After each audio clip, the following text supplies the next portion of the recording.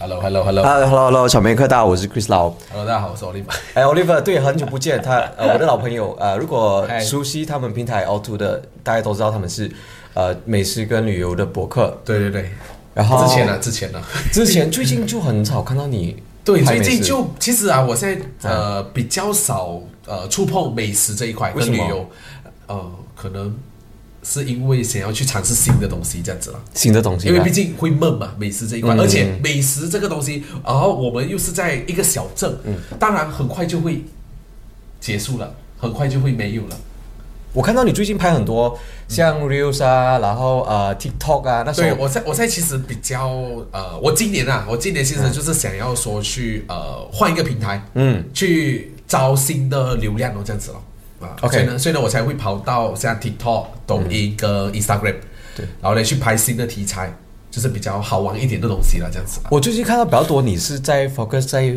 挑战，对，挑战系列，你跟另外一个 Royals 还有其他人一起去挑战一些东西。对，没有错。然后所以现在这个系列会做的比较多啦。对，现在就是比较专攻在这个系列咯，因为毕竟它是新的平台的东西，对，然后就往这个东西咯。但是 Facebook 那边当然也是不会停可是 Facebook 那一块呢就比较多是可能我碰到什么新的东西、新事物，或者是有商家要找我去拍一些业配啊这样的东西啊，那还是会有啦，可是比较少咯。对，我确实，因为可能15或者沙拉每次要拍的都拍到差不多了。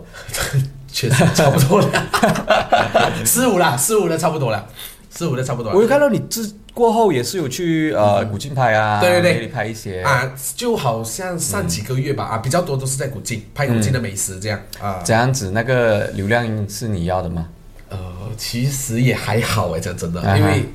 然后我有发现到我们的观众就是15的观众就是很 supportive，就是如果我们拍这边的就是我们古早味啊，还是这里的美食啦，就流量就很多，就是我们这里的人就很 support。可是当我跑去拍可能是梅里的或者是古晋啊，那个流量好像不进去，然后就感觉好像。因为毕竟我的粉丝里面也是比较多是15人所以呢，可能我们没有拍15的美食之后呢，他们就觉得说好像我背叛了他们这样的感觉，可能所以呢，他们就Oliver 在拍古晋那我不看了，这种感觉。我看到双明在吹水站讲说，他们跑去古晋拍之类的东西。对，就是但是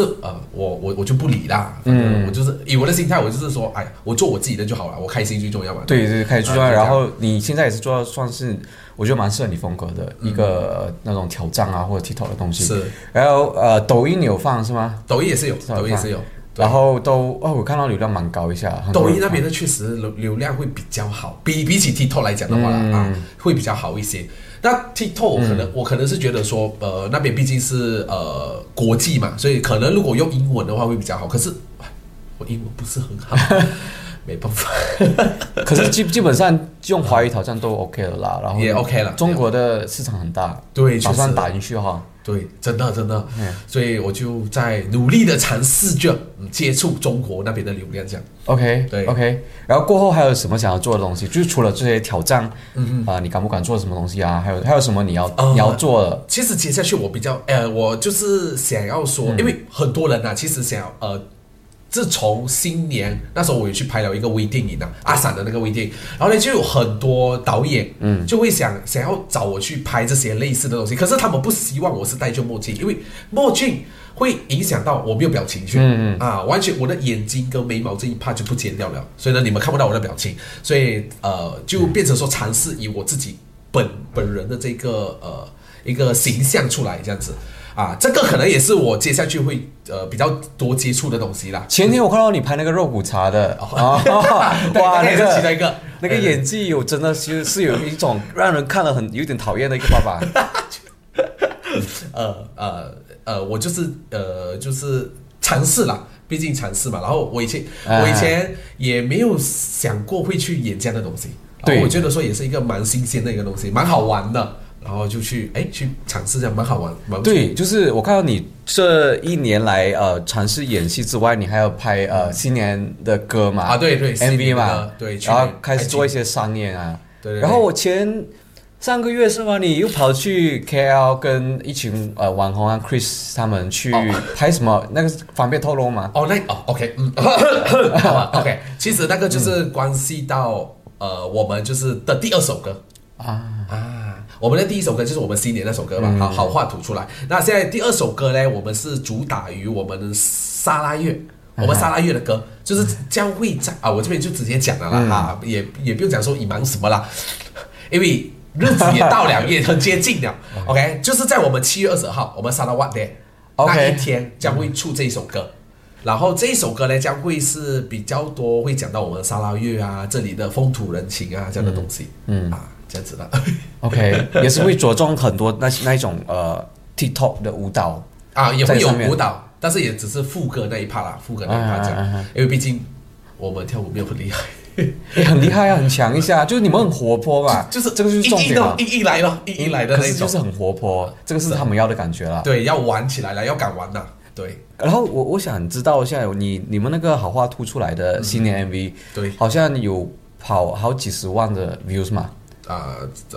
现在应该是60多70万70万，哇，接近1 million。然后那个算是你第一次去尝试一个大型的 MV 制作，对，然后确实也是虽然说是你的第一步，不过已经直接是打入那个马来西亚新年歌的 Top 10的名单嘛。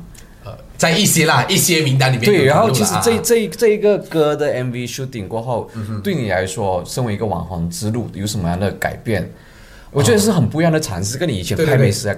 拍旅游是不一样的东西嘛。真的完全不一样的东西。其实这个东西啊，是我们很早期的时候就想要尝试的东西，因为那个时候就每一次新年我们每次新年都是听到这些新年歌都是来自比较多啦都是来自西马。然后就觉得说，为什么我们东马不可以拥有我们自己就是那种比较属于，其实我们东马也是有，可是就比较传统。我们这里的歌都是比较传统型的类别。然后我就想说，也要打破这个传统，我就想说，尝试一下，看看能不能跟他们翻过这样这样子的感觉。然后就本来是在 MCO 那一段时间。然后可是就是因为 MCO 的关系很难飞出去录歌啊什么，然后过后就拖到去年才制作了这首歌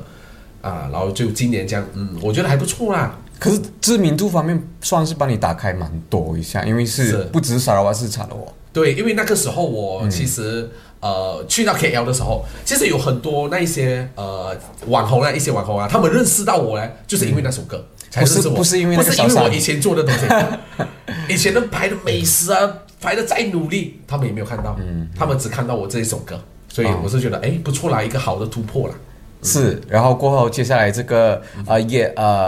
演戏呢？演戏给你有什么样的感觉？为什么你会开始喜欢上，或者是什么样的你让这些不同的导演开始找上门？演戏这一块，其实我早期啦，在很早以前，就是在我中学的时候，那个时候呢，我就很喜欢舞台表演，就是我比较多是参与教会的一些表演，像圣诞节这种类型。那过后就是因为我上了大学过后，就比较少接触了，然后就觉得说很可惜，然后呢。就刚好那时候机缘巧合然后就刚好忘记应该是陈叮咚吧，他帮我介绍给阿桑，然后呢阿桑就来找我，就想说可以试一下尝试拍这个新年的，我就想哇，终于有这样的机会了 ，OK 了，终于有了我的第一次，就是那个新年的那一部。然后自从了那一部过后呢，就他们就再找更多的机会让我参与。为什么你拍的这些戏都是好像很坏的角色？我知道新年的那个是一个很坏的老板嘛，对，然后现在这个是一个不耐烦的爸爸，比较不耐烦的对，都是。其实这个东西跟你的形象，我觉得是对，完全是差别。这个东西其实就是阿桑导演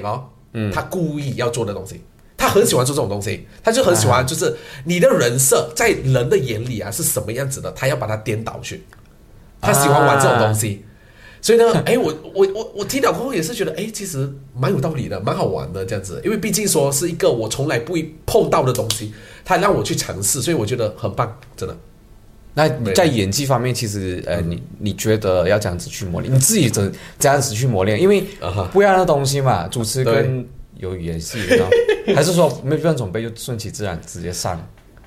给我来讲我就是当做，因为OK。好的一点是什么？好的一点就是因为我们就是做这种网络创作的，都是面对着这个相机嘛，所以呢，我们对相机不会有恐惧，这个是一个好的一点，就是我们不会说可能会一直对到镜头啊，还是说我们会害怕啊，会一直笑啊、笑场啊这样，这一点是就本来就已经习惯的东西了。那第二点的突破呢，就是我自己本身啊，就是我觉得在演技这一方面，毕竟我就是那一种你要我狠，我就可以做到完美的给你这样子的一个东西，我可以尝试挑战的东西。其实很多人忘记凹凸在拍美食之前，他们是很常拍微电影的，是吧？对，早期2016年的时候，我们都是玩这一块，但是那个时候比较多是搞笑、搞怪啊比较多啊，然后这一次呢是属于那种要我演一个角色。所以这个就又是另外一个挑战了，这样。那我很好奇，因为我们在诗巫嘛，沙拉瓦诗巫，然后要跟西马的这些大导演或者是比较其他网红去接触，会比较难嘛，比较 limited 嘛。你会觉得要这样子去，比如说你现在要进攻另一个层次的一个市场，你要这样子去让外面的人懂你，然后要这样子，你那种在西部小地方，人家也很少会过来嘛。真的，其实这个东西啊，最主要就是我们要比较多去接触到外面。真的，如果我们都是在这里的话，真的是很难接触到他们。那这边呢，我就要感谢一个人，就是当初啦就是凯旋导演。因为凯旋导演呢，他给了我机会去到那时候，因为他的 Raja 的首映礼，然后呢就去到了西马。去到 Pavilion， 然后呢，那时候就认识了很多那边的网红，像 ATV 的那些主持人或者是一些那边的网红就是媒体这样子，然后就跟他们聊天的时候啊，你就可以学到很多东西，然后也可以同时呢去分享一下自己啦就是介绍一下自己这样子。那好啊，所以我觉得是一个很棒的一个机会这样。那接下来就是7月22号出这个新的第二首歌嘛？对，第二首歌。然后继续拍你的 reels 这些。其实我很好奇的是，因为我有做一个 survey， 就是 as in reels，Instagram 的 reels 或者是YouTube 的这些 shorts， 就短视频嘛。对，他们的流量很难跟普通的视频去 fight 那个 monetization 那个钱兑现。对。所以你会不会说？尝试新的平台，那在兑现方面会开始出现很多的不习惯不像以前可能拍个视频5到10分钟，然后有业配来直接就是一个 number 嘛。现在好像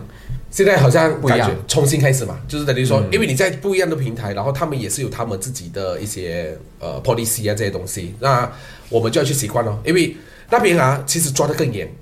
它比 Facebook 抓得更远，就是我们讲话，连我们用词，连写的东西，只要有一些东西触犯到他们里面的 policy， 它可以直接把你的影片拿掉。所以他们很严格的。然后这一些东西我们就在慢慢习惯当中然后呢也要用一些词要用对这些东西。然后还有就是钱的那一方面，反正还没有啦，因为毕竟那些平台听说啦就是它是不赚钱的，它是完全也是靠业配。就是让商家看到你，他们才会给你业配这样子。对，无论你 followers 再多，其实没有商家找上来，对，也是没有钱的。对，也是没有钱的。我知道是这样子。对，我听说的是抖音跟 TikTok 吧，这两个都是要靠直播然后他们的直播呢，一定要你的粉丝一定要达到1万的粉丝，OK， 你才能够开通这个直播。你很快，你抖音不是7000多8000？抖音现在是8000多是吗？所以我现在也是在所以要努力的到1万了，你就可以开直播对，就可以开直播。我在等。开直播要打算做什么？没有啦，就其实也还没有想的。其实讲真的，我也还没有去想说，我这个直播如果开了会做什么。可是，至少到达那边了，我就可以，很多东西可以去做了。对。那我其实还有一点很好奇的，因为我跟你一起同期做美食的时候，其实我们在后期就有很多上吹水这样的事情发生嘛。我觉得这个是很多人要了解的东西，包括我自己。我后面就 fed up， 就是没有什么去触碰美食。可是我看到你还在业内，然后后期就开始很多的那种键盘侠或者是黑粉去攻击你，甚至是无中生有的事情也泼上去。真的。所以你当初是这样子去看到这个事情，然后为什么他们会讨厌你？你觉得？会讨厌我的应该是可能是因为毕竟我们拍美食嘛 ，OK，一开始我是拍美食，拍这些旅游，那可能我在拍的这些美食，因为很多是接触到商家，那商家他们都有 competitors，那我们基本上也是有 competitors，那 haters 可能是从 competitors 那边出来的，也说不定啊，我不知道，那可能有些就是可能我们刚好说到了一些东西。刚好跟他吃的时候又不一样，味道不一样，那他们也会来。然后刚好他们可能我刚好讲错一些话，那也听到某些人呐，那他们入口即化，对，什么东西？对啊。可是对啊，那个就是一个关卡啦，没什么的。所以我很庆幸的是什么？我很庆幸的是在 Facebook， 因为那时候我们都是用 Facebook 嘛。那 Facebook 呢有一个功能，就是它可以害掉这些 comment，害掉这些 comment 呢这个东西我就觉得很棒。就是有的时候我真的看到了，确实有一点东西，那我就害掉咯，那我就不然我自己看到了，那就划掉咯，这样子咯。对，至少有这个东西啦。那到后来的话，我基本上连害都没有害，那我就看到就这样咯，就划掉就好了。其实我觉得还有一点就是，身为美食博客很矛盾的东西是说，有时候商家找你们找你们去业配，然后要这样子去纠结或者是判断说，我要不要帮他去拍这个业配，好不好吃？有时候他开给我很大的价钱，why not right？ 是，我知道这个其实是我早期，尤其是我们早期刚出来的时候那时候是我们是最想要赚钱的时候嘛，对不对？所以呢，商家如果开出来的价钱，哇，真的是很有吸引力的时候我跟你讲，真的是很难推开很难推掉。可是呢，那个时候我们就有因为我们也是有身边的人，就很多人会讲说，他讲你拍这些美食你这样子，他们商家给钱你就拍，那他不好吃你也讲好吃，那不是对其他的消费者来讲就是一种好像诈骗这样子的感觉。那我们后来啦都是就是商家找我们，那第一我们一定会跟商家讲，你一定要让我们先去试吃，然后我们是7个人，我们会6到7个人去吃，然后吃了只要那个票数是过半以上，那我们才能够，因为我们一定会叫他好像准备可能10份美食，那我们会慢慢吃，那这一份我们会几个人 OK 的，那我们就拿出来，那不 OK 的我们就拿掉，然后最后我们拍的时候呢，就是只拍那几个我们通过了所以很长时候呢，我在影片里面我一定会讲到一个东西就是讲说如果你们来到这一间店，你们不知道要叫什么东西，你们就跟着我们这样子叫先，然后你们才慢慢去尝试它其他 menu 里面的东西因为毕竟这一些是我们选票选出来的，就是有一个审核的阶段，对，有一个审核阶段这样子。那很棒对，所以商家们都知道的啦，商家们然后在除了你刚才讲的，你对抗这些黑粉的 comments 除了害之外，还有怎么样的一个方式？就是会不会说影响到可能你家人会觉得很烦为什么这个？其实这个 Oliver 一直上去讲这些东西，有的，我跟你讲，真的是有的。因为我身边我自己的家人，就是如果他们也看到我这样子上去这样他们第一时间也会打给我，也会问我，到底发生什么事情什么这样子也会造成一种困扰啦。但是我很庆幸的是什么呢？我身边的朋友家人他们都很支持我。那他们如果看到这种comment他们跟我讲了以外啦他们也是会在下面帮我留言，帮你讲话帮我讲话。这个东西是我觉得很庆幸的一个东西，因为如果假设你今天你看到这个留言你看到有其他的人在帮你讲话的时候那个感觉又不一样了。你会觉得说确实我有这个不好，可是我至少还有支持我的人，那你会感到很欣慰这样子。对，真的确实是这样子，真的。那他们这些话真的是造成一种动力让我继续做下去。在 Oliver 之后，我知道是这一两年来，这1-2年过来，西部其实出了也很多的美食博主，对，然后有一些是上过你们的课程，然后这些我有看到了蛮活跃的，有好几个，是确实有。你怎样子去看待这些新的这些美食博主？其实对，以你的角度，其实以我的角度来讲呢，这一些刚出来的还是这些新的这些博主我觉得是好的，因为毕竟我们东马，我直接讲东马了，我不要讲食物了我直接讲东马这里真的很少网络创作者，有的要么就是他们自己出来创作了，可能一部2部影片他们就放弃了，所以呢，我很开心有遇到这一些他们还在活跃的，活跃到今天还在活跃的那一些，我只能跟你们说，你们一定要坚持下去，因为要不然啊，我们这边很快就是它会变成一种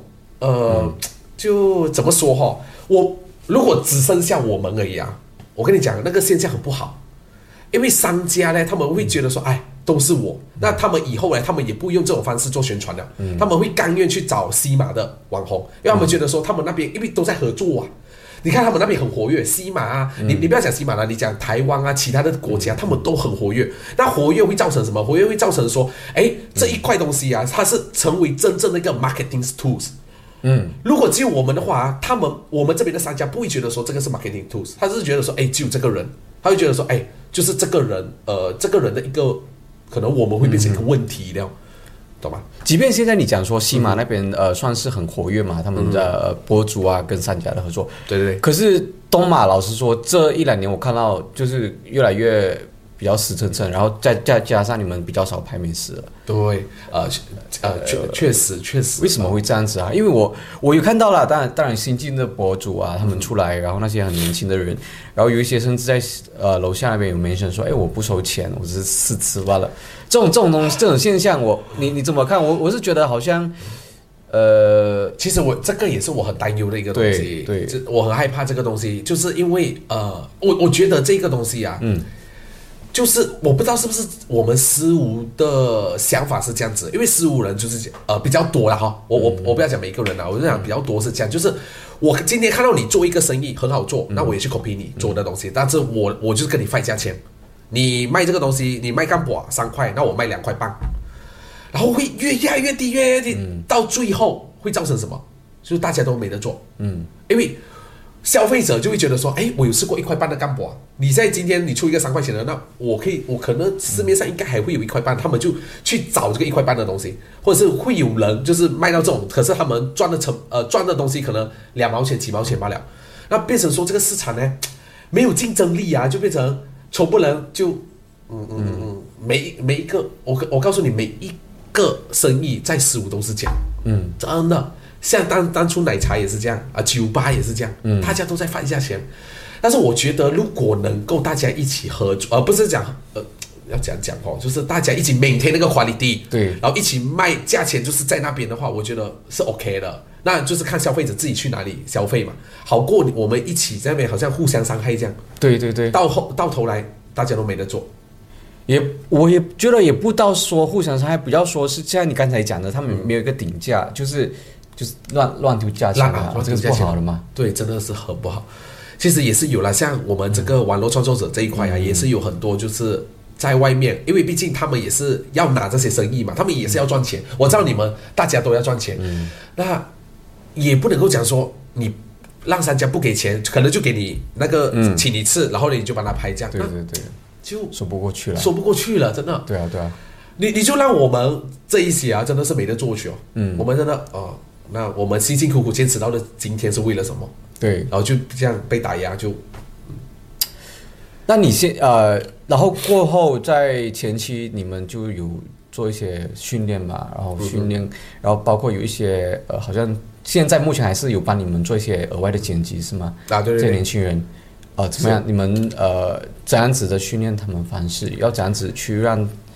他们学到东西？其实那个时候训练，我们有开一个课程啊，就是训练剪辑的，那时候还不错啦，就是有一些人来学，然后也是有跟我们一起剪了视频。可是到后来，剩的好像也没有几个。为什么？因为 MCO 过了，然后呢？比较多那时候来学的都是年轻人，都是那种还没有去上课的。可是他们学了过后就刚好遇到开课了，然后就是要么就是去到 KL，要么就是去到国外去上课，然后呢就不了了之，对，就不了了之。但是我是希望他们能够继续下去啦，毕竟东西都学了嘛，那他们在别的地方可以继续用下去啦。好，我们聊了美食，我们聊了过去，我们现在要聊一下你的未来了未来。你讲说刚才说拍 MV 或者是演戏这种东西，怎么样？就是完全跨一个新的领域，而且是你跟我是差不多，你想我13年93年嘛，对，93年30岁，而且在这个阶段，然后去踏上这所谓的比较属于艺人的一个身份，要怎样子去跟人家去 fight 这个 market？其实在我们这里的话，我觉得我们算是比较劣势吧，因为我们这里我们这一块比较小，毕竟我们真的在我们沙拉瓦这边，你讲到这一块东西其实很少人在做，真的很少人在做。那我这里真的是很开心啊！那一些导演，就是我们15出来的导演，阿桑还有凯旋导演啊，那他们尽力做到今天，他们还在努力着把这个小地方发扬光大，那我是很开心的。然后我也希望更多的人 ，OK，其实有很多其实讲真的，我那时候有设小过话，其实我从我们15出来的，有很多都是去读导演这一块，可是他们就在别的地方，可能在台湾的就在台湾，在西马的就在西马，都不会回流了，都不会回流，真的都不会回流。那我是觉得说，我们这边其实也不错的，很多人才的，所以你们还是可以回来这边取材嘛，对不对？很多人才确实，然后似乎最近也是搞了很多文创的东西，像 Wave Studio 这些东西对。发掘的话，其实我很开心的，我是感到开心的，因为这些东西真的是可以帮助到这一块发展起来。对，其实有很多的年轻人，其实他们想要尝试这个东西，但是他们没有平台。对，那像 The Stage 像 Wave Studio 他们办的这些活动是很棒的，因为它可以让这些年轻人找到说，原来在15这边也是有这些平台可以让他们去发挥他们的才华这些东西。我们先讲一下所谓的 Wave Studio 跟这个 The Stage 是什么哈？它其实算是一个文创的市集。Wave Studio 的话，然后它可以就是主单位给你你要去摆卖你的一些文艺的作品或者是你要唱歌还是什么。然后他就做得很精致，包括 The Stage 也是类似一个市集，可是他会邀请可能国内比较著名的歌手过来唱歌，然后有一个人流，然后大家可以接触在本地人的一些文创作品这样子。是没有错。然后就是我们都可以报名，就是任何人都可以报名参加，然后就可以上台，就是让你展现自我的一个平台，这样子我觉得很棒，真的很棒。可是老实说，我有跟师傅其他一些senior或者前辈聊过，其实他们对于文创的看法，他们其实一直跟我讲说，就可以啦，可是赚不到钱，所以他不能够走远。他最多可能你18、19、20岁的时候很多热忱的时候，你去搞一下，可是很难去 sustain 啊。我觉得这个是一个不只是在食物啦，整个Malaysia都是这样子。是如果有一个东西，如果它只是一个兴趣，对我来说，它只是一个兴趣，它不能帮你兑现的话，比较难走得远。就像我觉得当网红，你之前当网红，然后或者现在也是网红嘛，然后需要业配去 sustain， 这个是一个事实，这个是一定要。对，不可能说我有兴趣，然后我就赚我的钱，然后完全没有收入，对不对？对，真的，因为这个东西，讲真的到头来，如果你没有兑现的话，讲真的，你不能够 survive， 因为这个就是很现实的东西，真的，因为你会被生活打压，除非讲真的你是富二代，然后你真的是太有钱了。然后你的兴趣刚好是这一块那你就可以砸钱去玩这些东西。可是不是每个人都是这样，大部分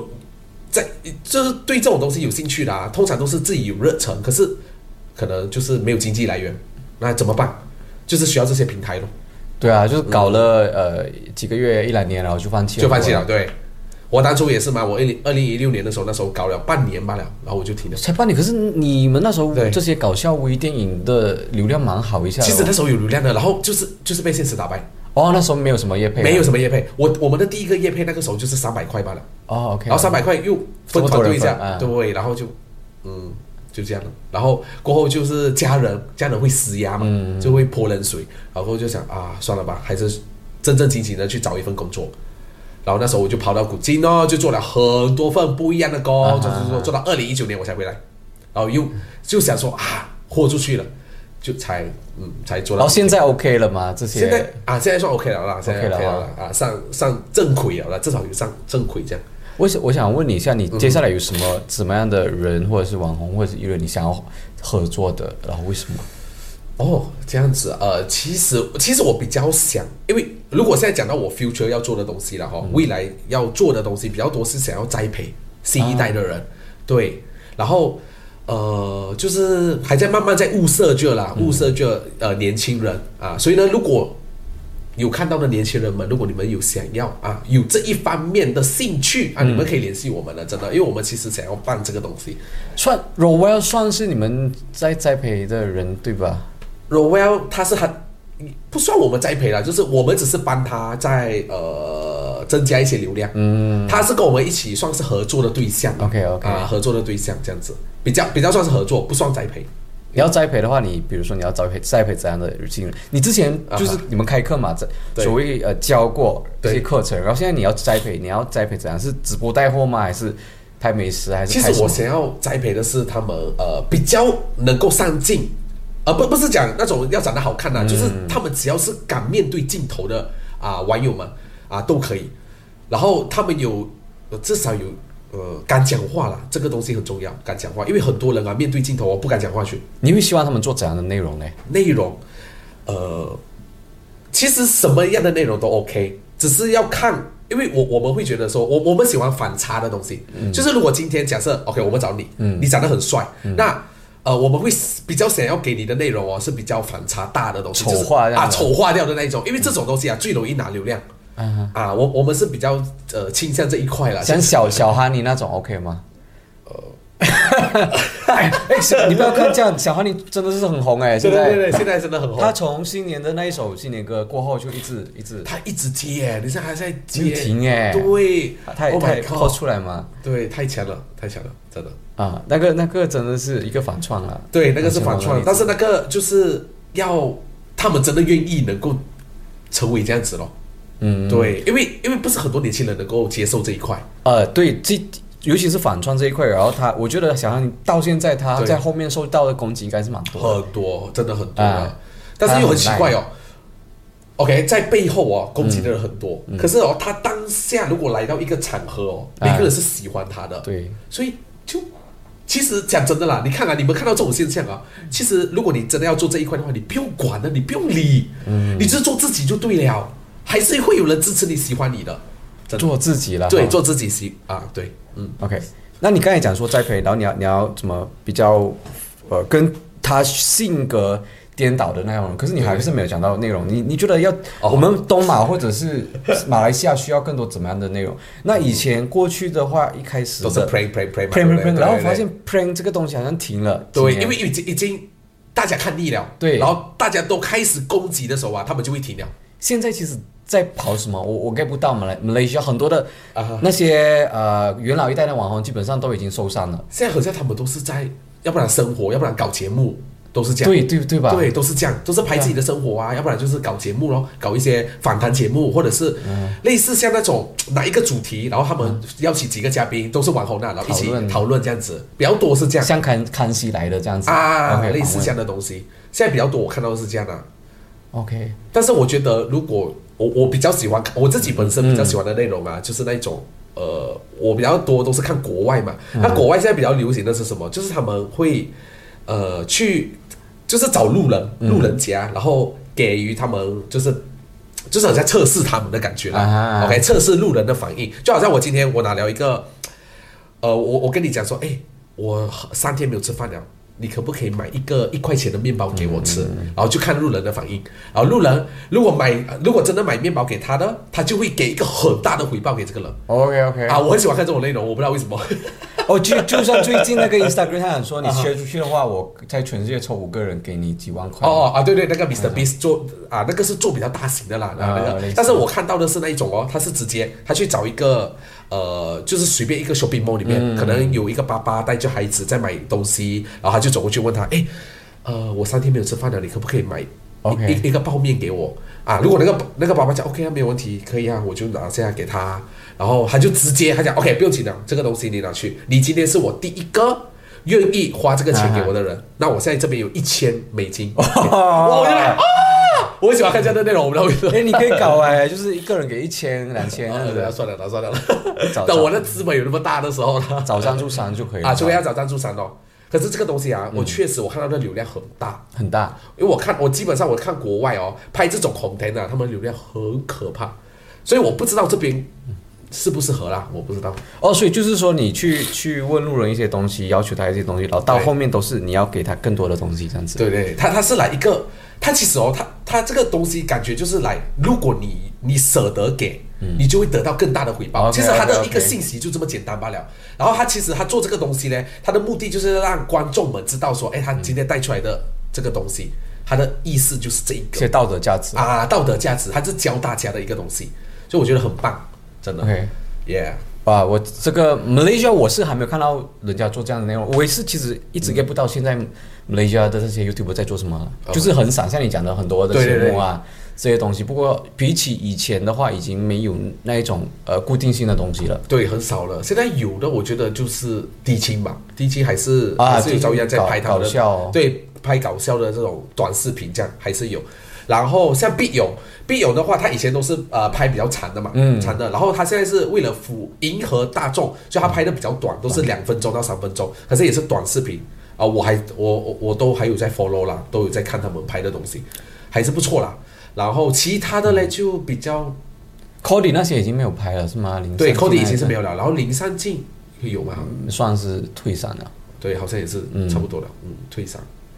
然后我知道沙捞越的话，我们比较元老的应该是蔡阿宝吧？啊，对，蔡阿宝 Rainbow， 然后他好像也是没有，算是没有很少看到了，很少看到了。可是还是有啦，偶尔这样的，会拍一些题材这样，但是比较少的。一般是因为有家人的关系吧，因为都有孩子啊、小孩啊、有小孩啊这样之类的东西。对。那我想问一下，上一次你在网络上说，有一个要起诉一个女的在新加坡的，现在怎么样？到新加坡了吗 ？OK， 这个东西其实也很多人想要听后续啦。我们先讲一下他故事是怎么样，就是一开始是有 OK， 一开始是在谈谈 confession OK 里面呢，就有一个网友呢，他就有爆料 OK， 他就讲说他是那个受害者啦哈，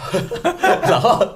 就有一个男孩子 OK 戴着眼镜呢，然后他是一个网络创作者，然后他的粉丝量有差不多30万。这个人呢 OK 他就跟他就是搞了暧昧啊，然后他就讲说这个人呢也有家庭的人，有一个孩子了，有一个女儿，然后还跟他搞暧昧，然后呢还提议说要不要一起玩 3P 这个东西。好像是讲说有玩了 3P 啦，我好像逼他玩 3P 这样子的东西，然后呢他就很伤心很难过，因为过后他知道说原来他是有家庭的人，然后他很伤心很难过，然后他就讲了，他就 post 了这个文章出来，所以就轰动了，整个很火，整个早上很火，对。然后那个时候就很多人就在下面 tag 网红呢 ，tag 有差不多有戴眼镜啊，然后有30万粉丝啊，就开始 tag 进去。那我也是中招的那个，可是我的粉丝没有到30万，我那时候YouTube 只有3万而已，对， okay. 所以差很多，差一个0。可是这个人爆料的时候啊，第一篇文章很多人开始 comment 的时候然后他们就比较多去讲说是伪红，西马的伪红啊，然后他过后他就出现第2篇的文章，他第2篇的文章就要澄清说不是伪红，OK， 可是他还附上一张照片，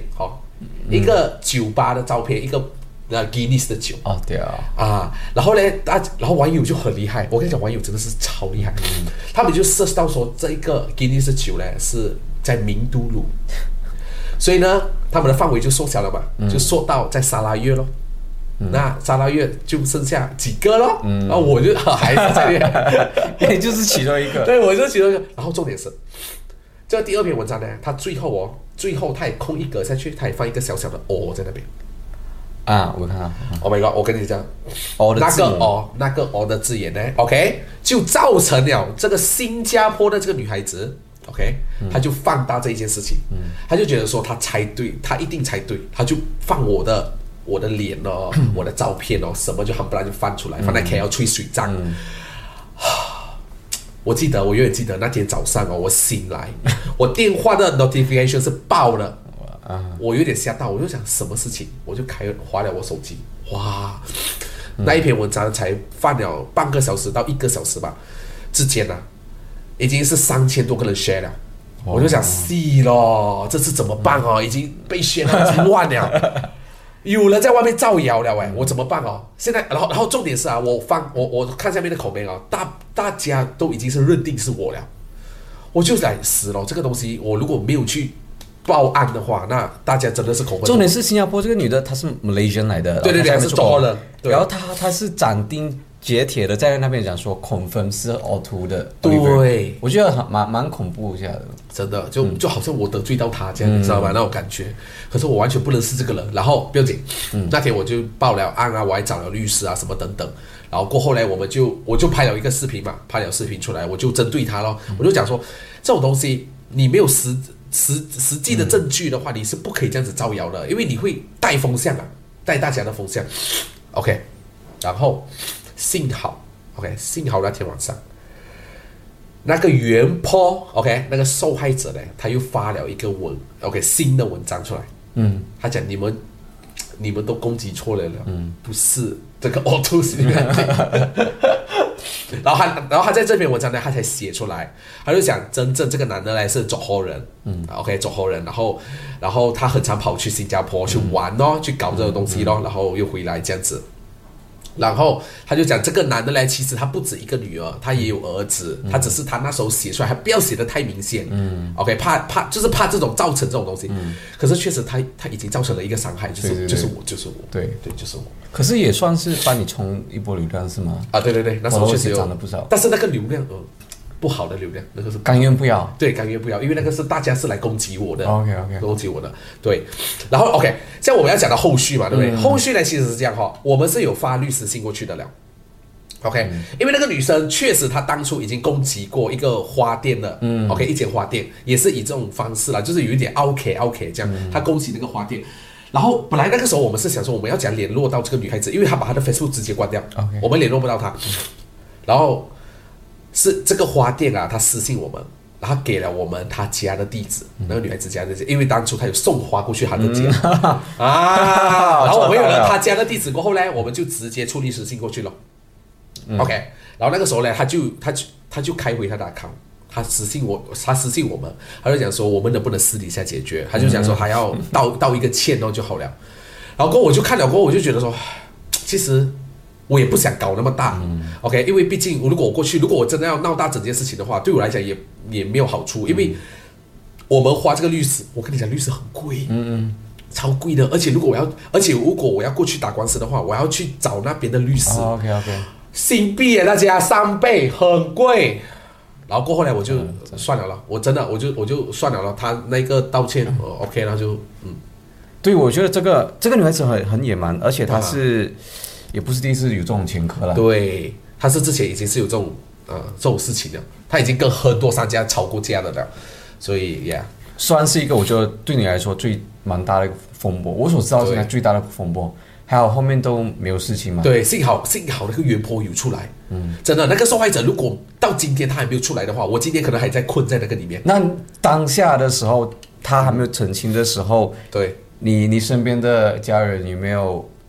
来怀疑你啊，或者是开始跟你怎么样？有很多，我跟你讲，我身边每一个人，我那一天早上醒来啊，电话很多 miss call。然后很多身边的朋友啊都是私信我，他们讲哇，你真的做这样的事情咩？他们很多是这样然后还有其实还有我身边的人，因为我看那些口碑留言啊，在 Facebook 里面，那你的 mutual friend 的话，他们的口碑会在上面，你会先看得到，那你还会看到你身边就是以前跟你很好的人，他竟然也在讲你。这个感觉我懂。这个真的是，这个是我唯一不能够接受的地方。这样子也算是可以看清一些人对就看清一些人咯。然后那个时候我就来，我的心真的是很痛，当下真的是很痛。如果你看到不认识，因为其实在吹水站我们被泼的时候，很多都是没有头像的，对，名字怪怪的，那些我们不管不理。可是你突然间看到一个，就是你认识的，可能以前的朋友，还是可能就是现在的朋友，这样子也想你，然后你就来。我明白，因为我当时候拍美食上吹水站的时候，那个西部家的汉堡然后也是很意外看到自己认识的人在那边一起踩你，哇，那种感觉真的是真的不好受，真的是不好受。不过也是算是看清人的，对，就还好，就是看清人真的。然后还有一点，我发现你蛮可怜的，是你在网络上会被直接人身攻击，对，你最有特色的嘴巴。然后把你讲成什么猴子，我不知道，我是觉得很难听，不只是一次好多次，就是一直因为对，可能他们不开心你的美食的东西，或者是他们妒忌啦，对你美食拍了饼表，然后他们就去攻击这些人身攻击，你要这样子。你会介意这些东西吗？还是说你这样子去克服这些？我其实 OK， 我每一次我自己都不会看到，我自己都看不到这些 comment， 都是我身边的朋友看到的时候，他们 screenshot 下来发给我。然后我当下看到的时候，我就在那边笑，我讲，我第一个反应都是那种哈哈哈，就很好笑。然后呢，我会觉得说好了，我又上去是这样了咯，好了，又要再红一波嘞。后来啦，我都是看淡这一切就好，真的是看淡这一切，只要不是身边的人我都觉得还 OK，因为反正那些都是没有头像的都不知道什么假号这样，所以我觉得 OK， 那些我就是 ignore， 我会选择 ignore 就好了。那现在转换一些平台了，然后也很少看到你在出现在这些社群里面了，对。然后会不会觉得好像很怀念那种？怀念就不至于啦，不至于啦，还好不至于啦，就我还当然比较少上去许站是一件比较好的事情，对，比较好的事情，真的，要不然很多事情真的。那 OK， 所以没有上去许站是一个比较好的事情，没错。那怎么样的？现在就是去重新去经营一些新的平台，你会不会有压力，或者是对自己会有怎么样的要求？因为以前真的是在美食方面做得非常好嘛。然后现在跑个新的平台，然后做很新的东西。对，其实也是有一点的压力的，因为为什么因为毕竟我们也是有就是教课，也是有教大家讲说要怎样在一个新的平台呢，然后你们要怎样脱颖而出什么东西。所以呢，我会觉得说，如果我这一次 OK 加入这些新的平台如果我做不到这个成绩的话，我就好像自打嘴巴的感觉，所以我会有那个压力的。所以呢，那时候呢，我拍了第一个挑战的时候，我会觉得说，如果没有流量怎么办？是不是等下人家就会来嘲笑我什么？我是不是又要上去水站了？但是还好还不错，还不错。那我才能够继续到今天这样子啦。那你现在要怎样子去找一些新的 idea？ 比如说你要拍什么？其实比较多都是在抖音讲真的，我都是从抖音那边看到，因为我发现到我们连西马的朋友们他们的 idea 大部分也是从抖音来，只是他们来转换成马来文或者是转换成英文，那我就想我也可以用这种方式那所以呢我才去抖音那边看了很多的影片，就有很多变装因为是太普遍了，然后跳舞也是太普遍了，太多人在做，那这些都不可能会爆。就是那个流量不会爆炸。可是你新年你也跳了好多新年歌，有一些流量不错那个是跟风 ，OK 那个是属于跟风，那当然也会跟到那个流量那个一定会。可是如果我们讲说要长远的，就是说我每一天都要以后就是拍这一系列的话，我们一定要找一个 content 是属于我们这边的人还没有开始拍，可是那边已经在当红着的。所以那个时候我就看到有一个就是在抖音上面有一个阿伯。OK，他刚好拍了一个挑战，就是他去那个印度让我剪头发的，然后不是他们有洗脸然后他的脸被那个印度人洗，然后他只可以跟那个印度人讲说，你没有吃饭没有力是吗？所以那个印度人就，所以那个很好笑。自从我看到他那个影片过后我就开始去 search 我们马来西亚有没有人拍这个挑战。那时候我就看到只有一个，就是左后。有一个左后他也是拍挑战系列，那他也是刚起步，那我就觉得说，这是一个好新的市场因为没有人拍，所以我才开始拍。我就觉得说这个一定会有流量，所以我才拍的。拍了这么多集，哪一集是最印象最深刻的？印象最深刻OK， 其实印象最深刻的呢，就是那个我在母亲节。然后我去大兴唱世上只有妈妈好你知道为什么我觉得那一部的印象最深刻吗？因为其实之前我们已经想要拍类似的挑战了，我们早就想要挑战这一种，可是我们一直不敢，就是在很多人的地方你叫我做一些呐喊还是去跌倒还是怎么做搞笑的东西，我不敢的。所以呢，那一集我们是真的是我就闭着眼睛唱歌，你知道吗？我就是在大众对大众很多人的面前，然后我跟柔柔就是两个，我觉得柔柔比较可怜，因为他没有戴墨镜所以他是要开着眼睛这样唱，那我是戴着墨镜，所以我是闭着眼睛，我可以闭着眼睛这样唱，对，我就不管旁边的人讲看我就这样唱那种感觉，所以那个我觉得印象非常深刻。就是在大庭广众上面。对，我还以为你其实已经适应这种东西了，而且你现在应该基本上都是走在沙拉瓦或15，应该都很多人会认识你啦。现在还 OK 啦，还 OK 会不会这样子很常可以吃到免费的东西？我请你吃，然后帮我不会啊。其实有很多会就是有一些老板呢，他们就是还是会想要说请我吃，然后让我打卡什么。那我都会跟他们讲说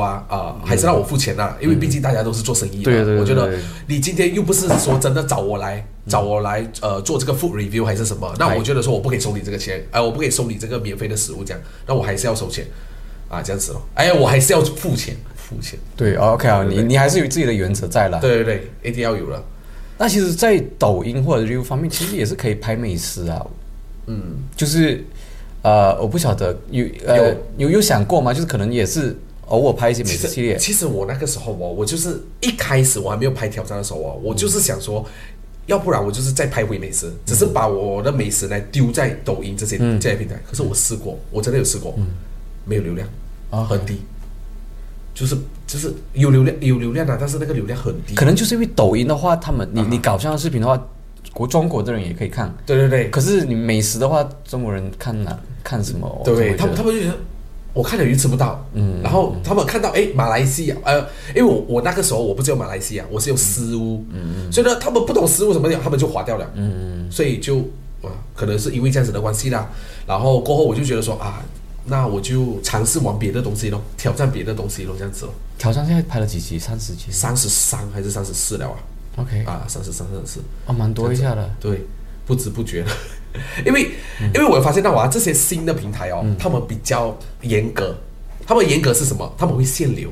他们限流的方式是什么你一个礼拜只要影片少过2部，他们就会限制你。就是说你 reach 到的人会减少。对，会减少去。OK。所以呢，我们就要逼自己在一个礼拜一定要出2部以上到3部这样。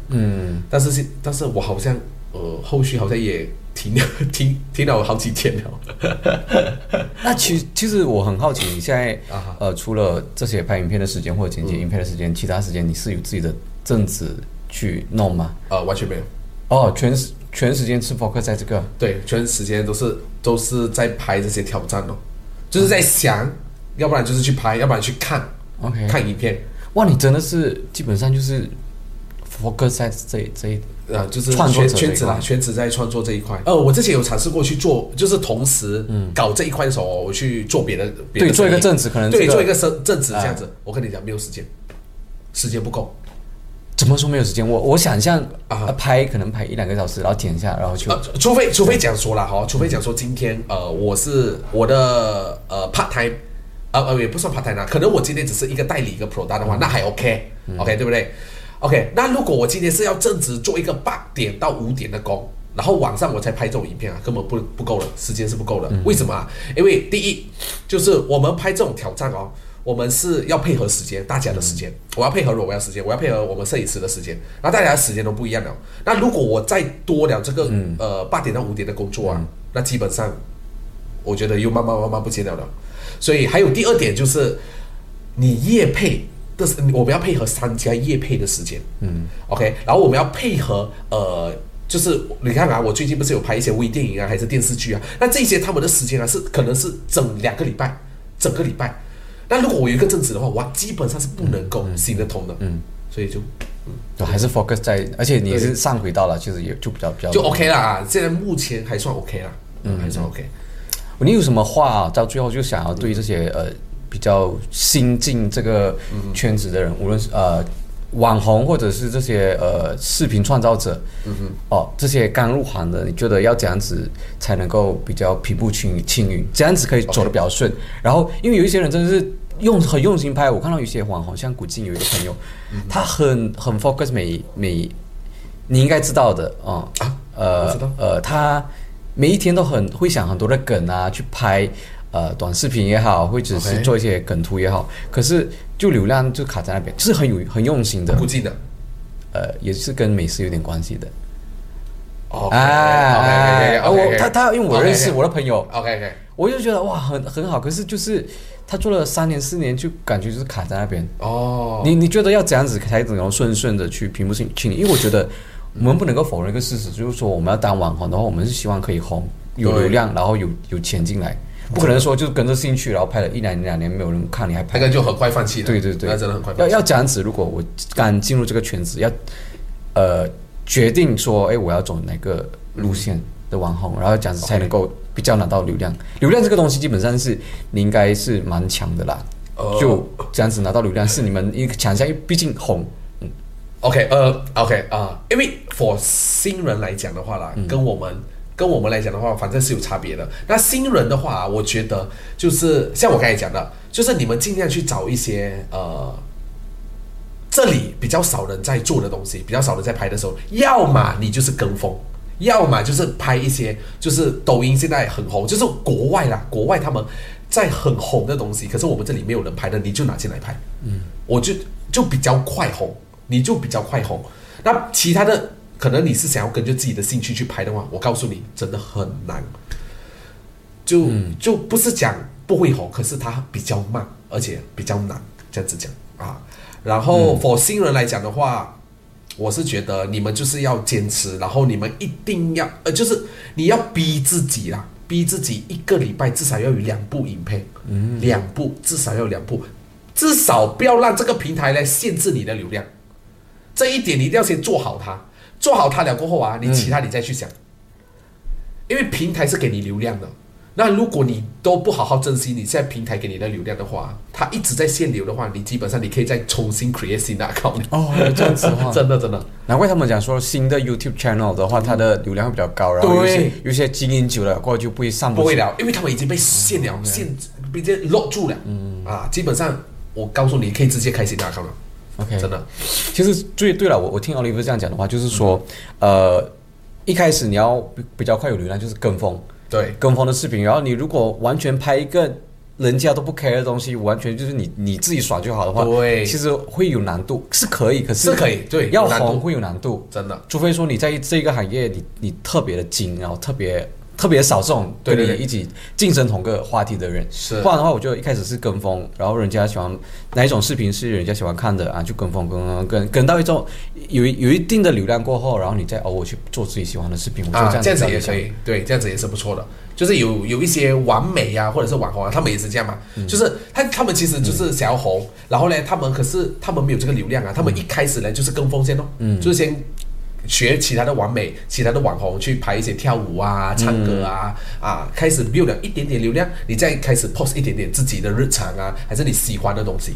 啊，你喜欢做的东西啊，就慢慢这样子咯，两边这样 build 咯，这样 build 咯。好，最后Oliver 就7月22号会出新歌，对，然后会开始继续做这些 reels 或者是抖音，是的，没有错。然后接着演戏，然后终极目标是什么？可能未来2-3年。就是终极目标，其实我是想要当大明星的，没有啦。像裴勇这样子是吗？裴勇现在也是啊，他也是转去做演员了。对，他已经签了合同了对，做艺人了。那我是没有想要，我是没有想到这边的。我是觉得说，我只是想要，我最终的目的啊，只是想要把沙拉越的这一块带起来。就是所以现在啊，我会比较常会去跟这些导演们合作，或者是只要是网络创作者们只要你们找我都会愿意配合。因为我想要大家能够一起把这一块搞起来。那当然，我也不希望说就是有一些网红啊，他们出来，他们把就是像刚才讲的丢价钱啊，还是什么。然后我希望大家不要做这种事情，你一定要给你自己一个 standard 在那边。你去 build 你自己的 standard， 慢慢 build 上去。你不要讲说完全不收钱啊，然后你去帮人家免费拍啊。我告诉你，很快我们这一块就是倒掉。不要搞烂市场啊！对，不要搞烂市场，真的。说话应该还好。说话我发现东马比较有知名度的，应该都会 control 价钱。除非那种真的是很新的啊，他们才会做这种事情。对。说话 OK 了，还说话还算 OK 啦。我就听到比较少，有是有，可是比较少。所以现在美食视频是已经多久一次？一个月一次，还是说已经是很少？我距离上一部美食影片应该有3个月还是2个月？哇，很久，对，很久了。我现在中间拍的比较多是一些好像生活的东西，生活的东西，买车业配啊，这些东西就是刚好关系到，我最近我有买车了，那这个商家就觉得说可以找我们，那就拍这个影片咯，就是比较有生活，然后又有业配这样子的东西比较多是生活啦，生活关系到的东西。我们期待你在新的平台有更多的作品，可以，然后真的可以做到你要的这个所谓的全方位艺人的这些东西。你给你自己几年时间？我最多了哈，再给我自己5年。这5年里面啊，如果搞不到我要的东西的话，可能我就开始做一些比较属于然后他们所谓的一些朝九晚五的一些东西啦。就是对，正职啦。对，5年还很长。我们再给我自己最多5年啦，因为毕竟我的年龄也是已经30出头了喂。我们先看就是第2首歌，看一下有什么反应。我觉得蛮有趣的。第2首歌这一首歌其实连名字我还不知道是什么，真的，我现在名字还不知道。已经录好了，可是还没有拍。还没有拍。OK， 就是在6月尾吧，6月尾会去拍，会去弄，然后呢7月大家锁定7月22号 ，OK， 歌名可能是沙拉瓦 game， 我还不知道，我还不确定可能是这样子，那大家要尽情期待一下，可以期待一下啦。创作者是梅里人是吗？嘉万，但是他这一次是跟西马的 Hans 就是 3P 他们的歌那些巴桑 Anthem 还是什么，都是在他那边录制的。OK 都是那边录制的，所以呢，就是那个 Hans 我们就是这个嘉万跟他一起合作的一首歌曲沙拉瓦 game 还不一定新歌我们期待，可以期待一下。好，谢谢 Oliver， 谢谢 Chris， 谢谢，拜拜，谢谢大家。